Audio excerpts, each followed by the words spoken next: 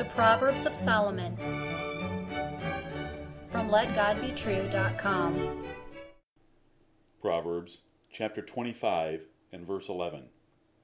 A word, fitly spoken, is like apples of gold in pictures of silver. Hear the words of God and Solomon again. A word, fitly spoken, is like apples of gold in pictures of silver. How beautiful is your speech? Would hearers compare it to a beautiful painting or beautiful sculpture? King Solomon praised good speech in this proverb by comparing it to an exquisite scene. In your city are many paintings or sculptures of fruit in bowls and other settings, and apples are commonly used. Fine homes are decorated with such lovely art. Here is a simple simile, a figure of speech of comparison. This figure of speech is identified by the word like. Apples, gold, pictures, and silver are not the real subject matter of the proverb. They only have comparative value taken together as a beautiful setting. Proper speech is praised and recommended by comparing and likening it to their combined beauty. What are pictures, especially before photography?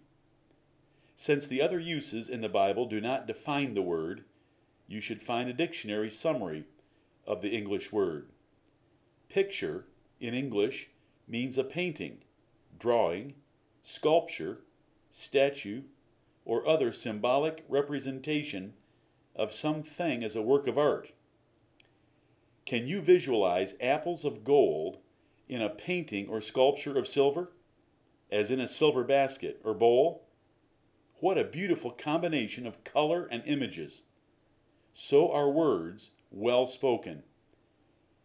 As the next verse in Proverbs chapter 25 shows, Solomon again used a simile to praise and encourage good speech, though there he used as to show the simile.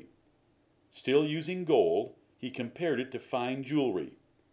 You should easily get the lesson of learning good speech. Right words, used the right way, at the right time, are wonderful. The person speaking them deserves a kiss on the lips. Such proper words are indeed precious. Will you start today to beautify your speech?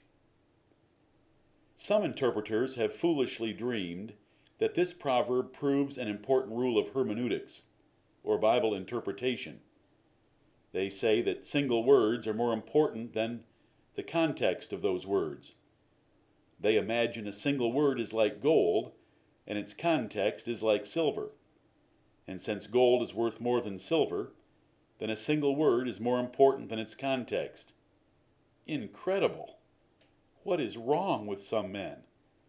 Such wisdom is too high for us, since the Holy Spirit has no hermeneutics here, and especially a rule that is entirely contradictory to understanding a passage of Scripture.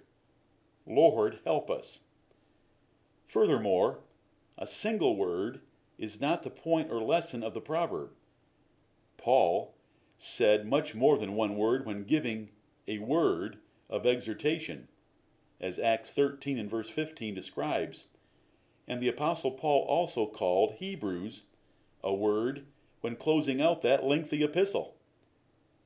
Solomon and you use the word this way as something said, no matter how many words are involved, quite often. How did Jesus Christ speak? Most beautifully. The synagogue at Nazareth could not believe it. Mary could not get enough of it. His enemies praised it. His beautiful tongue and choice of words had been foretold long before. Isaiah 50 and verse 4. Listener, delight in his words as they are recorded in the Bible, and copy them for your own style and content as well. Amen.